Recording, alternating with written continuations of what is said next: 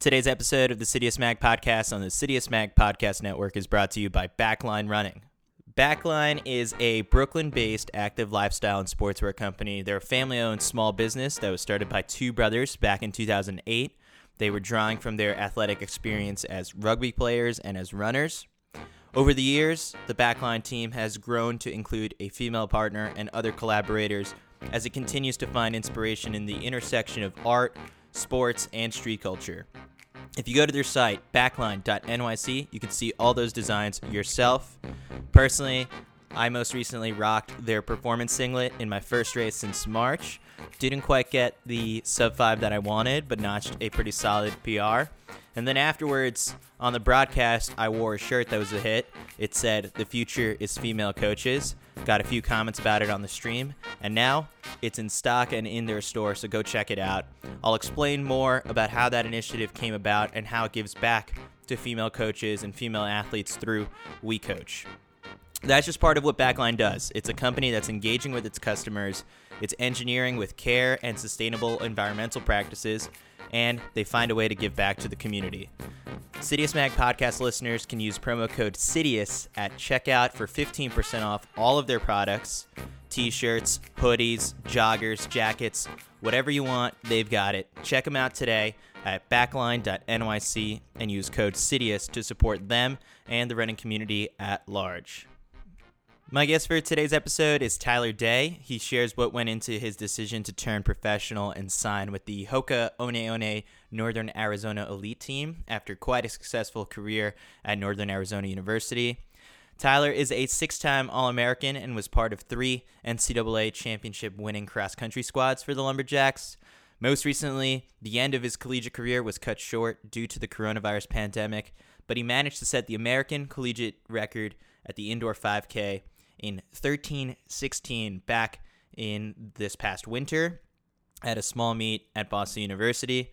He also competed for the U.S. at the 2019 Pan American Games. So in this episode, we'll look back at his successful NCAA career, his goals for the 2021 outdoor campaign, the Flagstaff running community, and much more. We even take a couple listener questions because this was over Instagram Live. So apologies now if the audio's a little bit not so leveled, but Tyler comes out pretty clear in this. So without further ado, here is Tyler Day.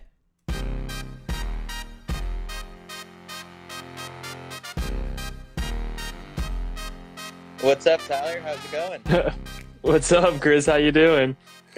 Good. I love the shades. Thanks, man. I saw the little teaser, so I was like, I got to break it out for the people for a little bit. But I'm not going to go full-on Macho Man for any time longer. They're going to be coming off pretty soon, but want to make a good impression. Perfect. All right. So first off, congrats on the pro contract and also now the decision to join NAZ Elite.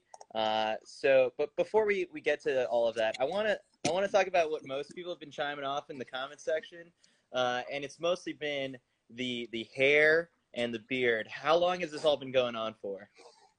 So the follicles on my noggin, that started about, I think, a year ago. I got a haircut during July, and because that was during the time I was like, oh, I was going to make the Pan American team. But then when I was off the Pan American team the first time, I was like, well, I'm going to cut my hair, And then I found out I made back on the team. So I think word of the wise is if you want to make a U.S. team, you have to cut your hair. And so hair was in July. Beard was quarantine. Other people have quarantine projects. They probably take up knitting, make bread, anything like that. I was just like, you know what, I'm not going to touch the razor. And now that I actually got a real job, my mom was just kind of chimed in saying, hey, now that you're going pro and everything, you gotta dial it up. So I don't know if I need to keep it or anything, but I'm going with that. Perfect. So this real job, finally, have you had to report to work yet, or was today the first day that you put pen to paper? Where are we at right now in sort of that process? Yeah. So I initially reported to work like kind of early last month. And then I got all of my contract stuff all done, life signed away about a week ago. And then after that, I think the media department was like, okay, the dude did the long form, short form, all the contract stuff. He already jumped through all the hoops. I think we should give him a chance. So I think today is where the whole entire like running community hears about it. But I think everyone in Flagstaff knew I was going to be with this team. Like, yo, you haven't left yet. Like, you're not reporting to class. You're not in the locker room. Like, what are you doing here, you bum? So, So that's what I think is like fairly interesting about just like this move is that, when people tend to sign pro contracts and, join a team, it usually means that they're going to have to make a move to, a whole nother city, and for you, it just seems like it's going to be a lot of the same, except you've got much faster training partners now, and the workouts are going to be harder. How are you sort of envisioning this little transition process right now? um, it's kind of funny. Like, I know like other people move from like different state to state, but I literally just moved across town. So like there was a house that a family friend had a room, and I was like, oh, I'm down to be there because it was kind of during a time where I didn't know where I was going at. So it was like my halfway house, I deemed it. But yeah, now I'm gonna be staying here house, as you can tell with everything on the walls and stuff. But but yeah, no, it was just like with the transition, I have a lot more free time on my hands. And I know that kind of sounds weird, but you're so used to, as a college athlete, like reporting to class or doing all these extracurricular things. Well, now as a pro, it's like you run. It's like, all right, like wait for the next run, or oh, go to weights, do weights, or oh, you have massage, like do that. So far I just kind of been, yeah, just kind of chilling here and trying to recover. So I'm trying to get adjusted to all this free time, but other than that, it's something I've always been prepared for. I know you did a really good job of, how I need to be more mature in my training and what to expect if I do want to continue this running route. So but yeah, a lot of it I was expecting, a lot of it I wasn't expecting. So the big question is, how did we get to this point? Because a lot of people, the last time you really kind of like made headlines was probably from the indoor track season. The big performance that you had for the 5K. Then after that, the last result I saw on like the T-Verse page of yours was just conference championship, and then from there everything just kind of gets washed away. Where did life take you from there? Yeah, it's kind of crazy. Like my last college race was in Pocatello, Idaho, on a 200-meter wooden track for the 5K to secure a team dub. So it's kind of weird thinking about that. But yeah, no, it kind of happened pretty quickly, yet slowly. We were on our way to Albuquerque. We were driving, and then the Utah Jazz players got infected, and the NBA season got infected. And slowly and surely, you saw the dominoes fall. And the next day came, and it was like, well, are we going to race nationals for this pre-meet? We don't know. And sure enough, during our pre-meet, they canceled NCAAs, and I'm looking over at Jordy, who's also in the same position as I am. And it's like, okay, like, oh, what's happening now? Like, what's happening outdoor season stuff? And we were at BJ's, we had ESPN, and we saw that outdoors being canceled, and we're like, okay, like, what do we do now? Like, are we just going to go Hollywood and go big time and go pro, or do we have to go back to NAU? And slowly their like agents started calling. I was like, okay, cool, like, that's super cool, but we want to know if there's any like, are the coaches wanting to talk? And so initially it was we could get all the agents talk to us, like that wasn't a problem, but trying to get the coaches to talk to us, that was super difficult. So it was super frustrating.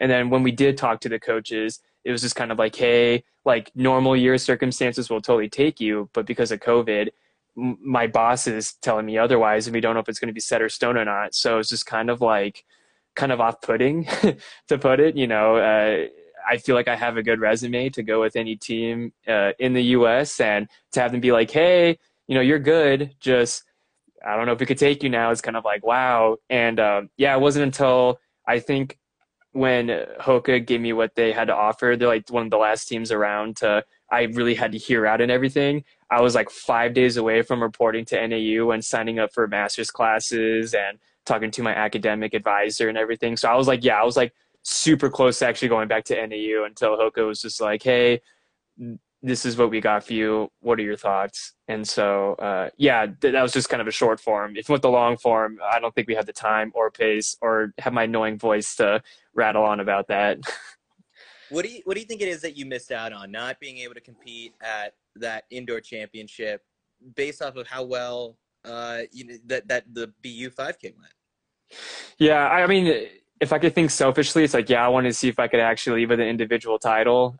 It's kind of hard to feel that I've done everything that I could at NCAA except win an individual title. I've won 3 team titles, or I didn't win it. Me and a bunch of other stellar dudes did it.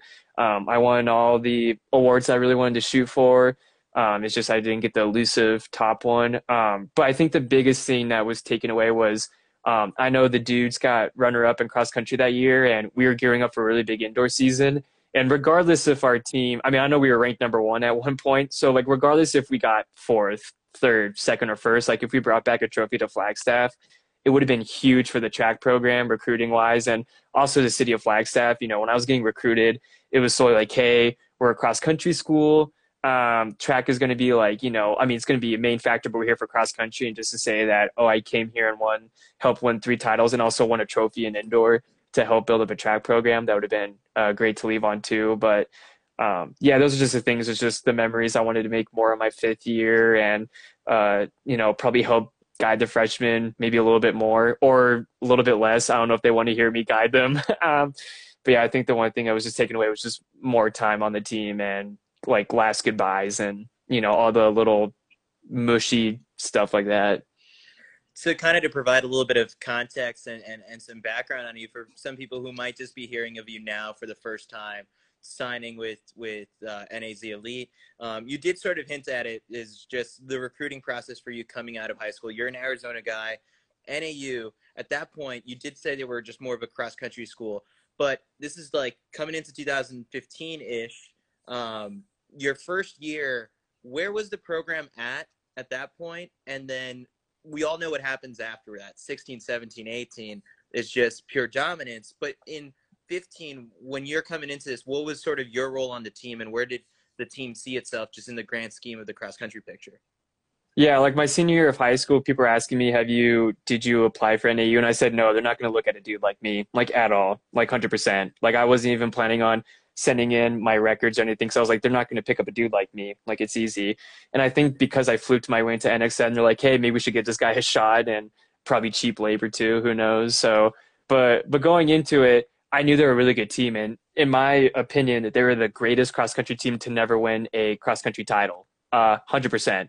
And to podium, what was it? Like out of 5 years, they podium 4 times, or out of 4 years, they podium 3 times. And, you know, third, second, third, they were always right there. It's just like, you know, it's super consistent. And so to have them actually reach out to me and be like, hey, we want to recruit you, I was like, holy crap, like super stoked, you know? And then to have them still stick with me and give me an offer, I was just like really stoked. But yeah, going into it in 2015, I knew that it was going to be Footsim's last year. I know Matt McElroy was on his way out. I know there was a dude that was a 5th year there that came from LMU, Weston Strum. He was on his way out. And so it was like a lot of veterans were like leaving. And so I was like, oh, I wonder how this went. And then, yeah, I went to the team, learned everything. And then that first practice, they're just like, oh, yeah, we're redshirting Footsim and a bunch of other people on the team. This is a rebuilding year. And I was like, well, am I going to get redshirted, or am I going to get like racing? So it was a bunch of unknown answers that I'm glad I was able to answer in the following years. But yeah, it was kind of hellish, you know, like you go in, you're like, wow, this is a really badass program for being an in-state kid. And then just to get in there and be like, oh, wow, this is actually going to be a rough year for my first year. So What does that do for the culture of the team, just having been so close just year in and year out, and the approach, and what's sort of like the coaches and as sort of like the conversation at the very beginning of the season, like about the perspective outlook of, okay, maybe this is finally our year? Because it's like you think about any other sports team and just like a fan base, when a team gets so close multiple times, it's just like, all right, maybe next year. But when it's year in and year out for you like that, I mean, how does that season start?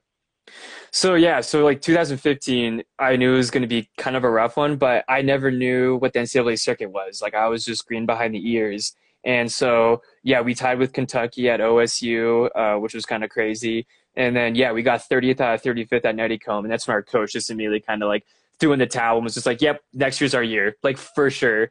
And so it was kind of a rough get go that first year, because I was like, "Oh man, like did I make a mistake? Like I thought the school was supposed to be badass." And out of Coach Hines' 10 years at NAU, he never made nationals once, and that was my freshman year. And so, yeah, it was kind of degrading, where I was watching nationals in my dorm room, eating Reese's Puffs, you know, watching people that I'd be in at Mountain Regions be an All-American placement, and I'm just twiddling my thumbs in the mountains. But it was kind of like, okay, like maybe next year is our year. Like maybe we just give it a chance. And then, yeah, in between that indoor season leading up to cross country, Coach Hines is like, hey, I'm actually going to be leaving. And I was like, wow, a dude I came to NAU for is actually dipping. We're going to get a new guy. I'm pretty sure he's going to suck. Like, where am I going to go from here? And so, yeah, it was really a bunch of uncertainty. It was a bunch of questions and less answers. So when we came into 2016, it was just kind of like, all right, like we're going to give it our best and see what's going to happen. And yeah, glad to say the rest is history. I'm glad I was wrong. I'm glad the new guy didn't suck. And I'm glad that we were left on good terms. So, Of those 3 titles that you guys won, I guess like which of the 3 is the sweetest? that's a tough one, Chris. All right, I didn't know I was going to be on the spot on this one. I'm gonna pick the political answer and say all of them are very special, but I'm gonna say the first one because I know the second one people are like, oh, you and Matt were super dominant, and the third one's like, oh, the third one was like the cherry on top, but those two wouldn't really happen or have that much weight to it if we didn't win the first one. You know, that first one was just kind of like we were built with a team of dudes that have came close year after year after year. Like when we won that first title, that was my first NCAA championship. I was 1-1 at that point, you know. I was just like, and you see like Andy Truard, you see Nathan Weiss, you see Footsnet are crying because they were there when they were walking off the stage and they heard we are the champions and it was for the other team, you know, while, you know, Jordy, myself, Matt, and like the new guys, we were like, oh, this is how you win it? Like, cool, sweet. Like, that's sick. But yeah, I would say the first one was pretty sweet just because it was kind of like, we actually did it. Like, it's doable. A non-Power 5 school can do this. And we did it. Like, even after all the years of people saying, oh, they can't do it or they came close, like, we actually did it. And I think it kind of helped us bounce off into the next years with that confidence. What was the year where you and Matt just in that race take off, but like there's some sort of like conversation between the two of you guys and like the Oklahoma State guy? What year was that? That's a funny That was story. that was 2016. Yeah. So yeah, to throw it back there, so for people who've ran on the Indiana State course as a college athlete or who hasn't, there's 2 big loops. The first loop, I forgot how big the loops are, is like about probably like 5K-ish. Well, yeah, that makes sense if it's 2 loops, math. And so we were just rounding into the second loop, and historically that's where Patrick Tierden just makes that hard move to try to break Cheserek. And so they were in the front of the pack. Matt and myself were in the back of the pack, but I didn't see Matt at all. And so when Patrick Tierden makes that hard move, we felt it, and I was just kind of toasted. I was like, wow, this is a hard move. I don't think I could go any longer. And Oklahoma State has like that neon orange like singlet. And I was like, okay, I'm going to stick with this guy. I'm going to pass him on this corner. And then all of a sudden, like this arm just like shoots out and he's pointing to me, and it's Matt, which at this time had a crazy little beard. So it looks like a little Wookiee. And he's just like, yo, you and me, like we're going. Now, mind you, I've only known this dude for about 6 months. Like I'm not blood brother. Like I'm not like, yo, ride or die. I'm like, I just know you for 6 months. I could barely understand you with your accent right now. But at that moment, he's like, yo, you and me, we're going. And so I was like, holy crap, yeah. And I linked up with Matt, and we went around the corner. And then Matt just kept on going. And I was like, oh, my God, I can't keep up. And so Matt went off, and historically he finished 11th. So obviously he was having himself a day. And if I would have gone any further, I probably would have dropped like a rock. But, yeah, that was like a special moment where during a race where you kind of feel very fatigued and kind of down on yourself, you know, you kind of rely on your teammates to like pick yourself up. So always rely on your teammates around you. Moral of the story. A quick break to hear from our sponsor, Backline. Like I said at the top of the show, one of my favorite designs is their Future is Female Coaches shirt. They also have shirts, hoodies, and jackets that say the future is female runners. So I wanted to know a little bit more about how this design came to be. I asked co-founder Matthew Vosberg. The Futures Female Runners and then ultimately the Futures Female Coaches designs were born out of really a desire to celebrate the amazing achievements that we've seen, particularly over the last several years, but over the many decades. You know, we often do get this question around, you know, do we mean to say the future as opposed to now? And you know, we certainly don't mean the design to be taken so literally. It's a play off of the original Futures Female design. And so we don't claim certainly ownership over that. What we did want to do was inspire others to, you know, to get into the sport and to make sure that they knew that they had a place in the sport. Because I think there's such a emphasis, whether it's in representation, whether that's in gear, whether that's in pay at the professional level or in coaching, we've seen that there's been a focus on the male athlete and less on the female athlete. And a lot of that has to do with, how we look at athletes and ensuring that they have a space across all of those different roles within the sport, as coaches, as athletes, as professionals. And so the Features Female Runners was the start of that. It was certainly one of our biggest designs for a longest period of time. And we received a lot of great, positive feedback on that in terms of it really inspiring others to get into the sport.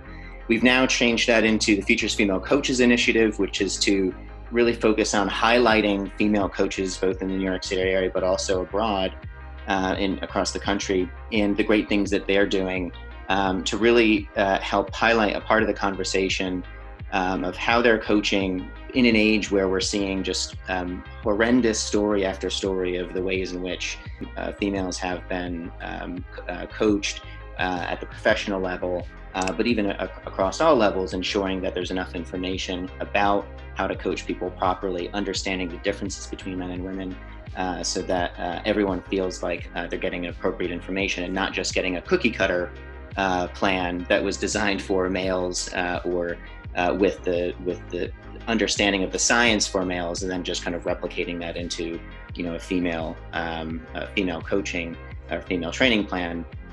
That's obviously sort of a major part of how do we shift that conversation, and portions of sales or a portion of the sale for the Features Female Coaches design actually goes to We Coach, which is a great organization with training for female coaches at the collegiate level, and they're expanding beyond that as well. Check out the Future is Female Coaches and the Future is Female Runners line at backline.nyc.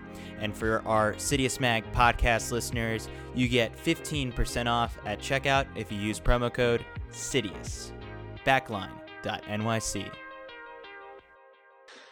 After your time at NAU, you spend this whole entire time finally getting used to Coach Mike Smith's training philosophy. At the very beginning, this learning process of working with a new coach, what was different between him and Coach Hines? And then, I guess now, having been in that system, what do you hope carries over as you turn pro?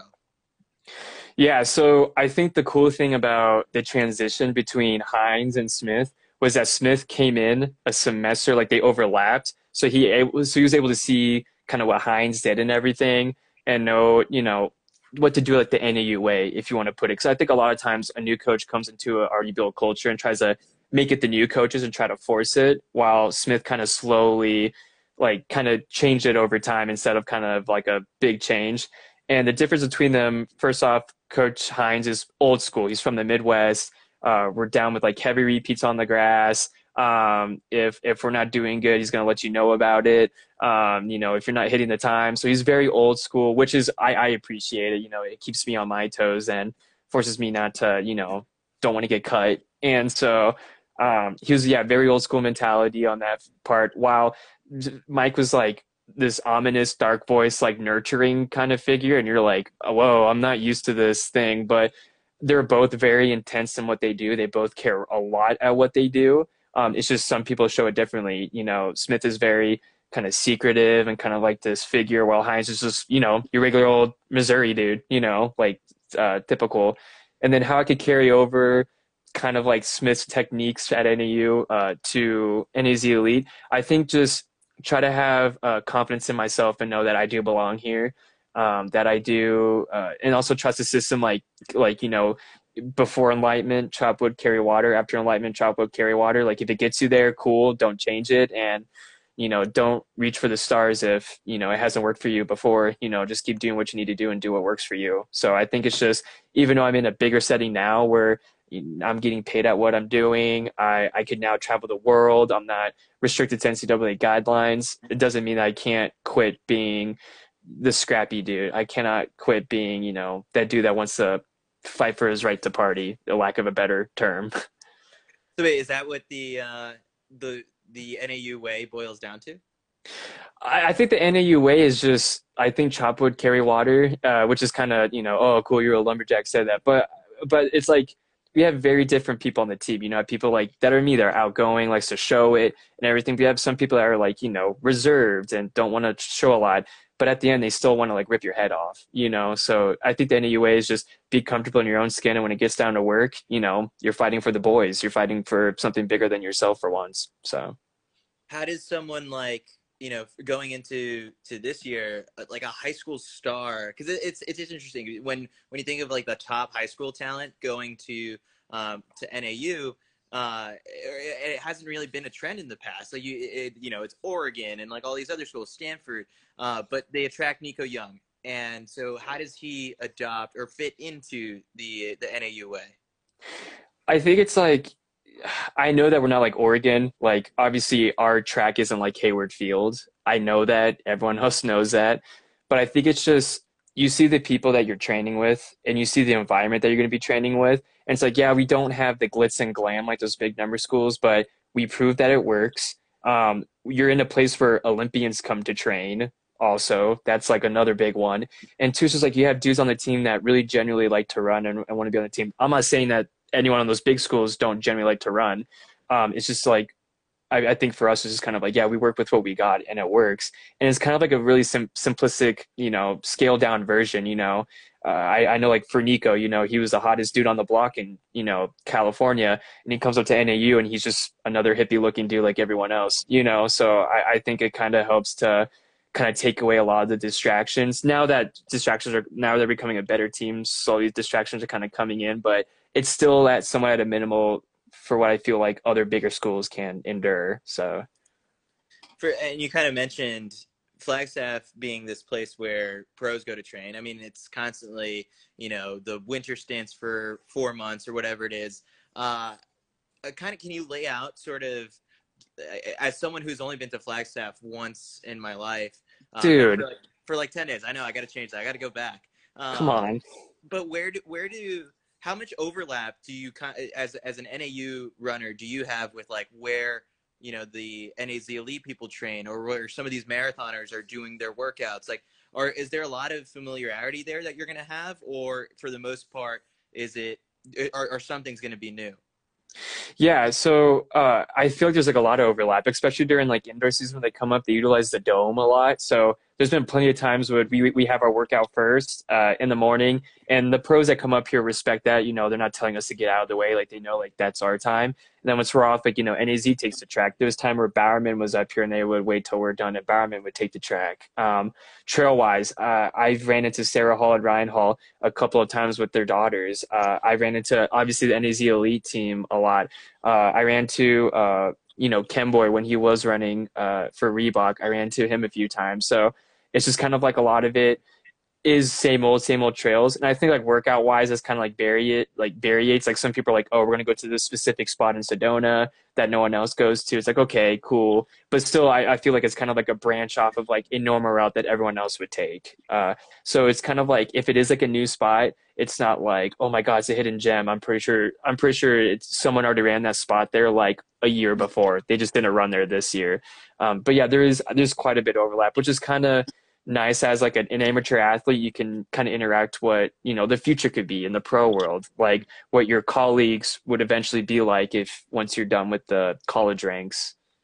There's a video on the Citius Mag YouTube channel that's what is the hardest workout that you've heard of in Flagstaff, and it's a bunch of pros like telling their answers, whether it's Abdi or Bernard Lagat on like the A1 loop or something like that. What's the craziest that you've heard in Flagstaff? I'm not much of like a nerd when it comes to that stuff. Like I'm not like on the Strava segments and like, oh my gosh, like he just ripped it. But I think just hearing tales from Smith saying like, Bernard and Abdi just going for a casual run on A1 and just absolutely torching it. I think there's like one craziest workout, what I saw in person was Luis Grijalva dropping a 402 in the dome right after our season was canceled. He was just super angry, and we're like, yo, Luis, like, don't do it. Like, it's not worth it. You don't need the clout. You're already cool. Like, you already have a girlfriend. Everything's fine. And he's like, no, I really want to do this. And so we had Theo Quacks pace him for 800 and then hop in for like another like quarter or something. And Luis, like literally nothing's in the dome. Like they took out the basketball court. It's just the Mondo. So it's kind of like, it makes it feel bigger. And yeah, he ripped a 402 in the dome. And so I know like for a lot of marathoners are going to be like, well, I've ripped faster than that. For me personally, watching Luis going 4:02 in the dome and just thinking like nothing happened about it, I was just like, oh, what? Like, why'd you not do the mile at indoor, dude? Like, why are you doing the 3K? So he had that anger that he had to let out after, everything got canceled. What were your feelings like? Because you did have that 5K at BU that, all right, I mean, if it was a huge monster PR and it's the American collegiate record.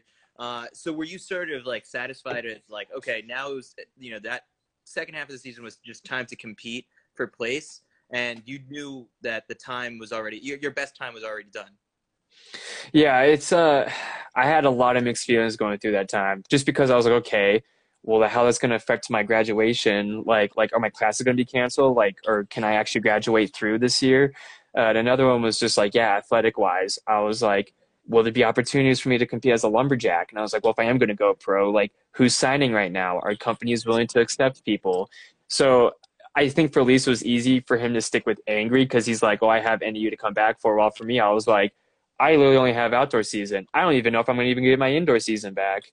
And so I was happy that I actually had a solid indoor season going into it. I wasn't just leaving it for outdoor season, but it was still bitter because I worked so hard for this indoor and outdoor season after having a pretty disappointing track season last year or the year before. And so, yeah, I was just all over the place. I can't really pinpoint one. It was just kind of like it came in waves. It was like anger, resolve, sad, happy. It was just everything. Take me through that 5K at BU and why things lined up on that night, because you looked at the field, it was, your teammate, your former teammate Matt Baxter was in it, Eric Jenkins, Paul Tanui, and you end up finishing second, just a second behind Paul Tanui, which was, a shock to a lot of people. Or how much of it was a surprise to you? I think it was like half and half. Like I really didn't check out the field because I was like, you know what? Like our number one goal there, 100%, and I'm not lying about this. I mean, if Smith ever wants to show his face and talk about it, this is what you tell us to. He's like, I want you there to run the NCAA qualifier. And at that time, it was like 1340s. Like we were guesstimating like 1340 something. Obviously, they ripped it this year, so thank God that we went pretty quick. But so in my mind, I was like, okay, I'm going to stick on this group as long as I can. If I fall off, I know I'll be under the NCAA mark for sure. 100%. I don't care if I'm going to my PR or not. This is January. This is starting of indoor. Like I had a strong winter block. So I was like, yeah, cool. And the pecking order was we're going to have the Nike dudes out yonder, and then we're going to have Matt in front. And then the team always pins me in back of the rabbit just because they said I could hold the pace. But I think it's because they could kick off of me. Losers. But yeah, so I would be right behind Matt, and everyone else would file behind me. And so, yeah, the race goes on. We're running. I'm not really paying attention to the time because, again, I'm like, you know what, just stick on Matt. Just stick on Matt.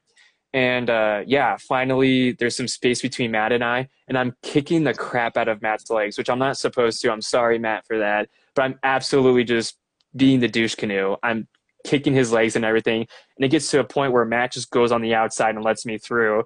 And so then we link up. And I was like, okay, like there's a space in front of us. I was like, okay, I'm just going to keep running my pace. I'm feeling really good if I'm kicking the back of Matt's leg. And I'm just going to try to catch up to the front group. And then next thing I know, I'm like right behind Eric Jenkins. So I kind of like come back and I was like, okay, we're on the group. I have no idea what pace we're running right now. But I'm feeling pretty good. I'm a little seasoned, but we're still moving. And slowly but surely, things start to turn. And I was like, okay, I'm going to follow Paul Tanui because he seems to be making moves. And he always goes on the outside and cuts like me in. So I was kind of getting a little bit mad because I'm like, oh, I'm going to like get you. And it came to the point where I'm just passing Eric Jenkins and I'm on Paul Tanui. And I was like, okay, I'm going to finish this race. I'm going to book it. I think I'm doing good right now. Again, I don't know what the time is, but the crowd seems to be screaming. My coach isn't telling me that I suck. So I'm like, okay, we're doing good.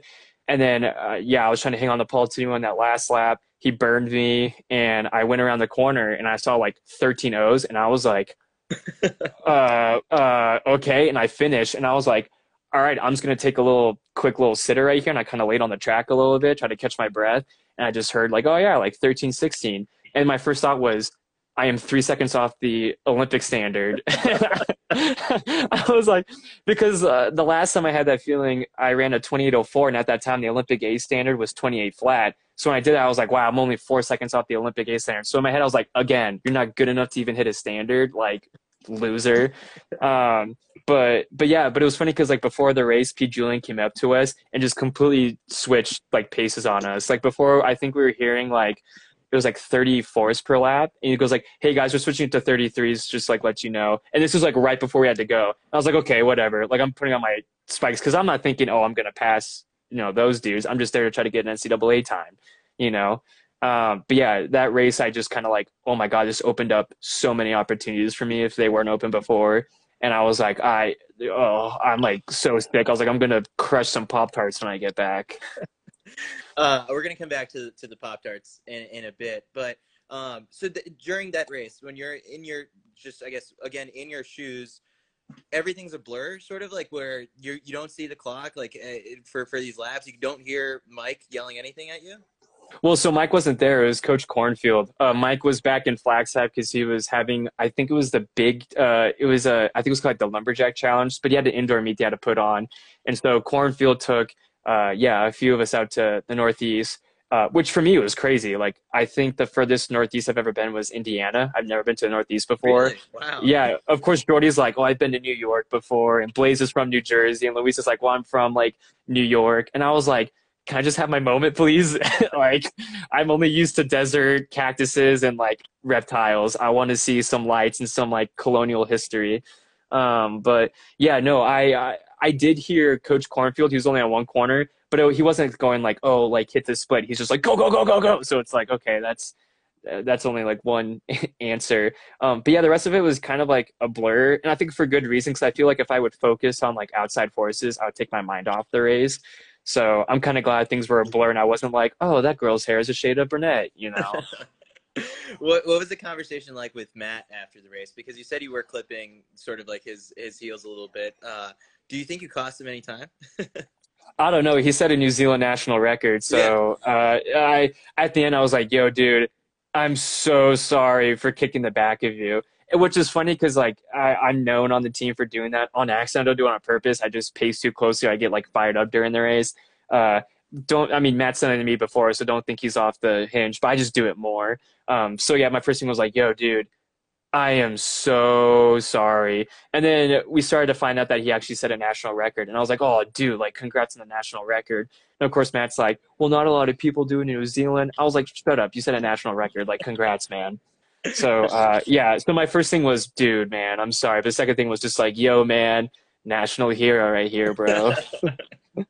All right. So after everything gets washed away, what's kind of kept you going during quarantine and like during the summer? Like what were you looking forward to at this point? Getting a job. It was just kind of like my mind was just like, okay, if worst comes to worst, I could go back to NAU, so I could train for that. But also, hopefully things could open up so a brand could, pick me up. So I think it was just chasing something that I was waiting for an answer for, essentially. But even with like in training and like, were you setting like hard workouts for yourself, or was it just like building a base? Where were you at with that? Yeah, I was kind of dealing with like an ankle thing a little bit, like a heel thing. So I was kind of like, once I got better, I was getting like motivated, and I would just get unmotivated, and I was getting motivated again, and I would get unmotivated. And it's not like I could meet up with my team because of like, COVID. We're trying to quarantine and not stay in big groups or anything. And so I was down in Phoenix too, so it was starting to get hot. So I was like, wow, this is kind of sucks because it's getting hot. And so, yeah, it wasn't like hard workouts. Like I tried to give myself hard workouts, but it was mostly just fartleks. I just did like, 1 minute on, 1 minute off, hard efforts on like during a run or anything, but not like I never went to a track and was like, okay, I'm going to rip 800s. I'm going to rip 400s. Like it was always kind of like long run / fartlek kind of sort of thing, like the old school training route. And where are you at right now, sort of like coming back from that injury? Yeah. I'm all healthy. I'm rolling out a lot. I'm taking my prehab seriously because now my financial depends on it. But yeah, no, I think I'm pretty fit right now. I'm glad I'm not really fit because I have until June next year to try to get really fit. But I'm fit enough to try out some races that are coming up in the near future. And And yeah, I mean, and I'm just like really, it's at the point where there's times where you're really fit, but you're kind of like in the gutter. And there's times where you're like really fit, but you're happy. I'm like really fit, but I'm happy. I'm not hitting the gutter yet, but give me about like a few weeks and I'll probably be in there. So you already mentioned next year, and the track trials is like the big thing on the calendar for you. Have you sort of having this breakthrough in the 5K, but also being a strong 10K runner, do you have a preference as to which one you want to focus more on for next year? Yeah, I definitely want to gun for the 10K at the trials. And I'm not saying like, I mean, I want to run a fast 5K still. I'm not going to neglect that. But I think I have a good chance at the 10K. I know I thrive really good on longer stuff, but I want to stick to the track for kind of as long as I can, because I feel like once I sell my soul to the roads, there's no going back. I could talk to Fobs about that, but yeah, no, I feel like I'm gonna try to pursue the 10K and try to do as much track stuff as I can. If I am hopping into the miles, just trying to work on my quick stuff legs, but any serious stuff would probably be 5K, 10K, and then yeah, and hopefully eventually World Cross if they allow us to run on grass eventually. And how much of that sort of, being a young first year pro comes in the fact of like assessing sort of also the competition and knowing just how deep the United States is, especially in the 5K when you've got Chalimo and Woody under 13, Lopez right there at 13. That's not to say that the three fastest people are guaranteed to make the team. Any 5K at USA's or the trials can get tactical, and then it's a crapshoot. But for you, I guess, what do you think you need to work on in the 5K to sort of be up there with those type of people?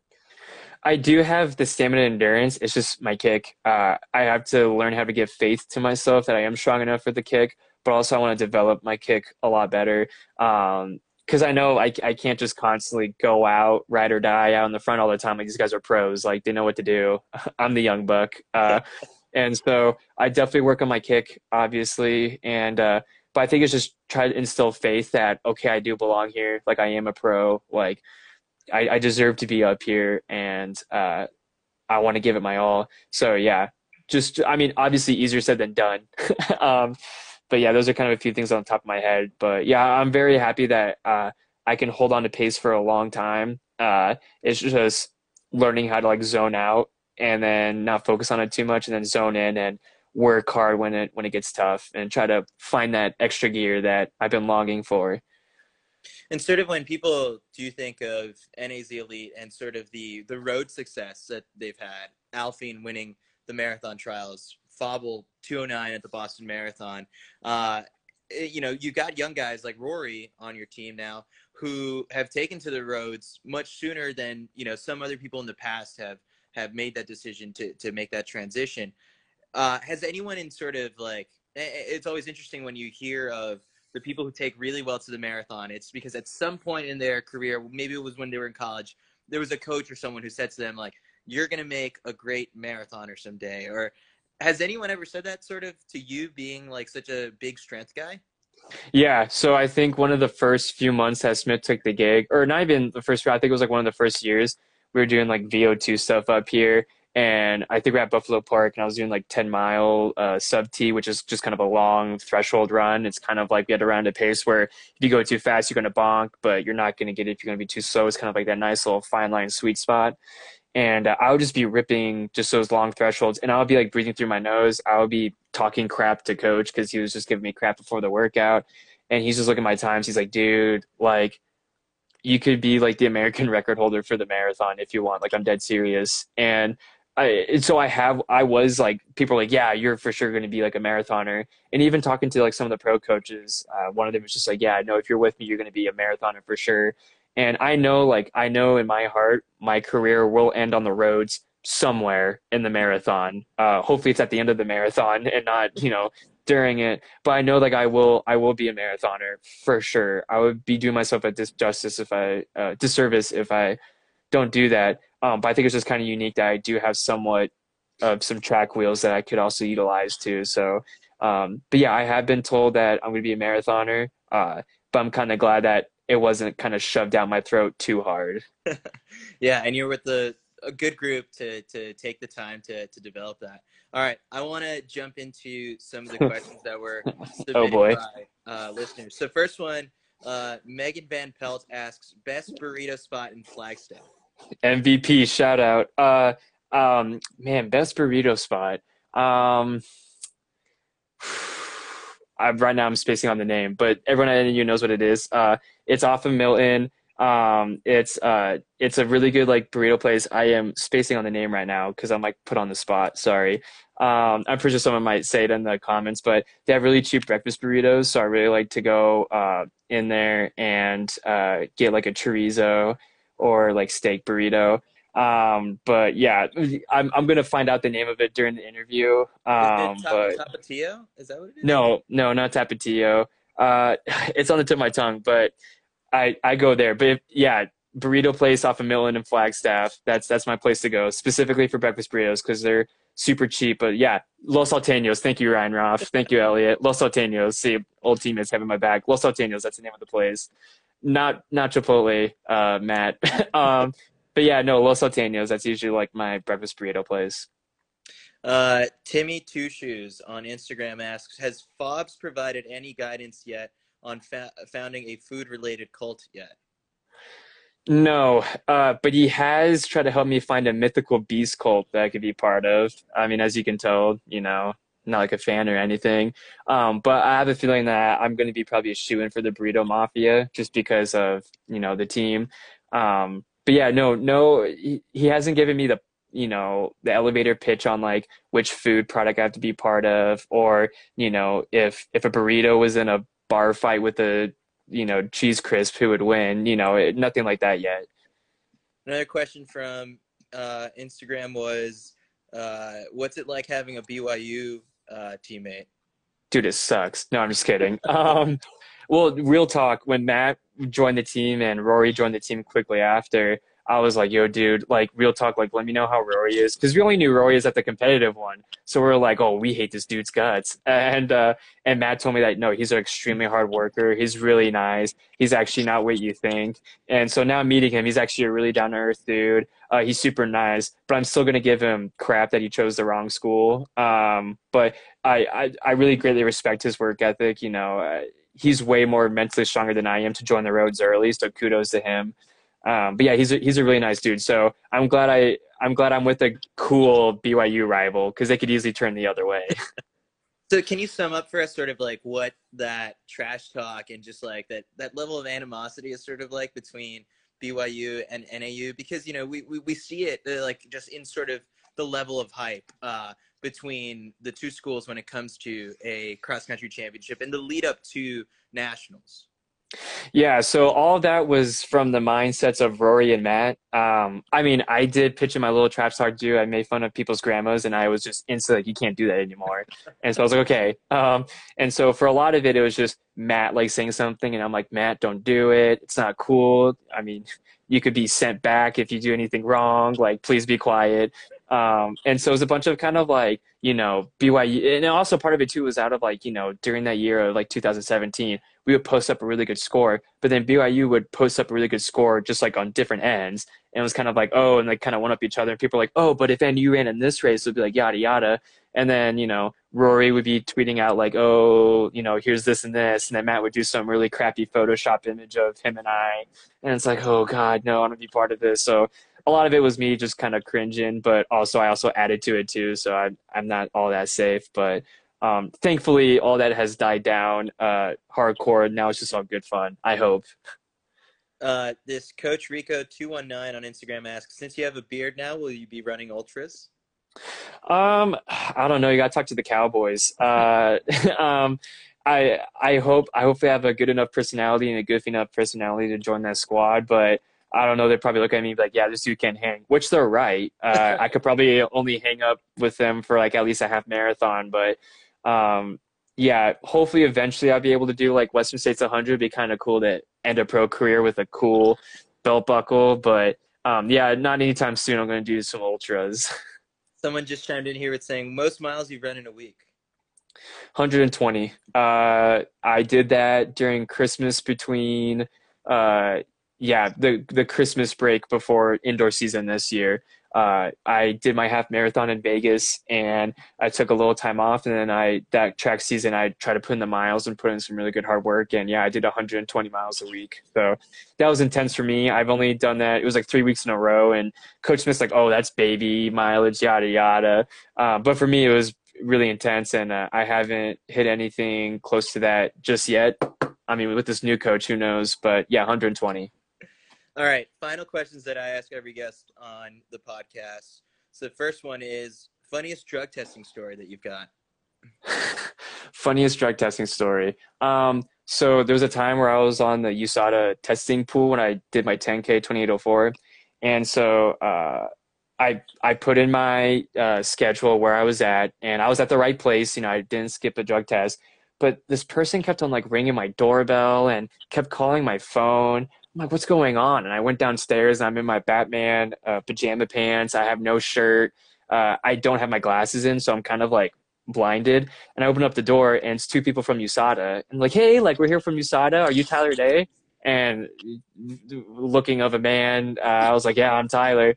And yeah, in the morning, I for some reason, I can't take a leak. It takes me a while to do that. And so it got to the point where I was just chilling in my kitchen, pounding glasses of water in order to try to pee. I'm like walking around, and my roommate at the time came in from his run, and he goes, "Who is this?" And like, "Oh, this is USADA." And we went through the whole entire thing. And finally, my roommate was like, "Hey, you know that milk is a diuretic. Maybe take a swig of milk." And I took a swig of milk, and I instantly had to go to the bathroom. Like, I wish I knew that before, but yeah, I had the USADA agents in my living room for like, it felt like an hour and a half. And this was like at 6:30 in the morning, and they came from Phoenix. So the USADA agents left at like 4 something in the morning just to wait in my living room waiting for me to pee. So yeah, that's my best drug testing story. I know it seems pretty naive, but hopefully I get some better one in the future. What's the meanest thing you've read about yourself on Let'sRun.com? Oh, there's a few.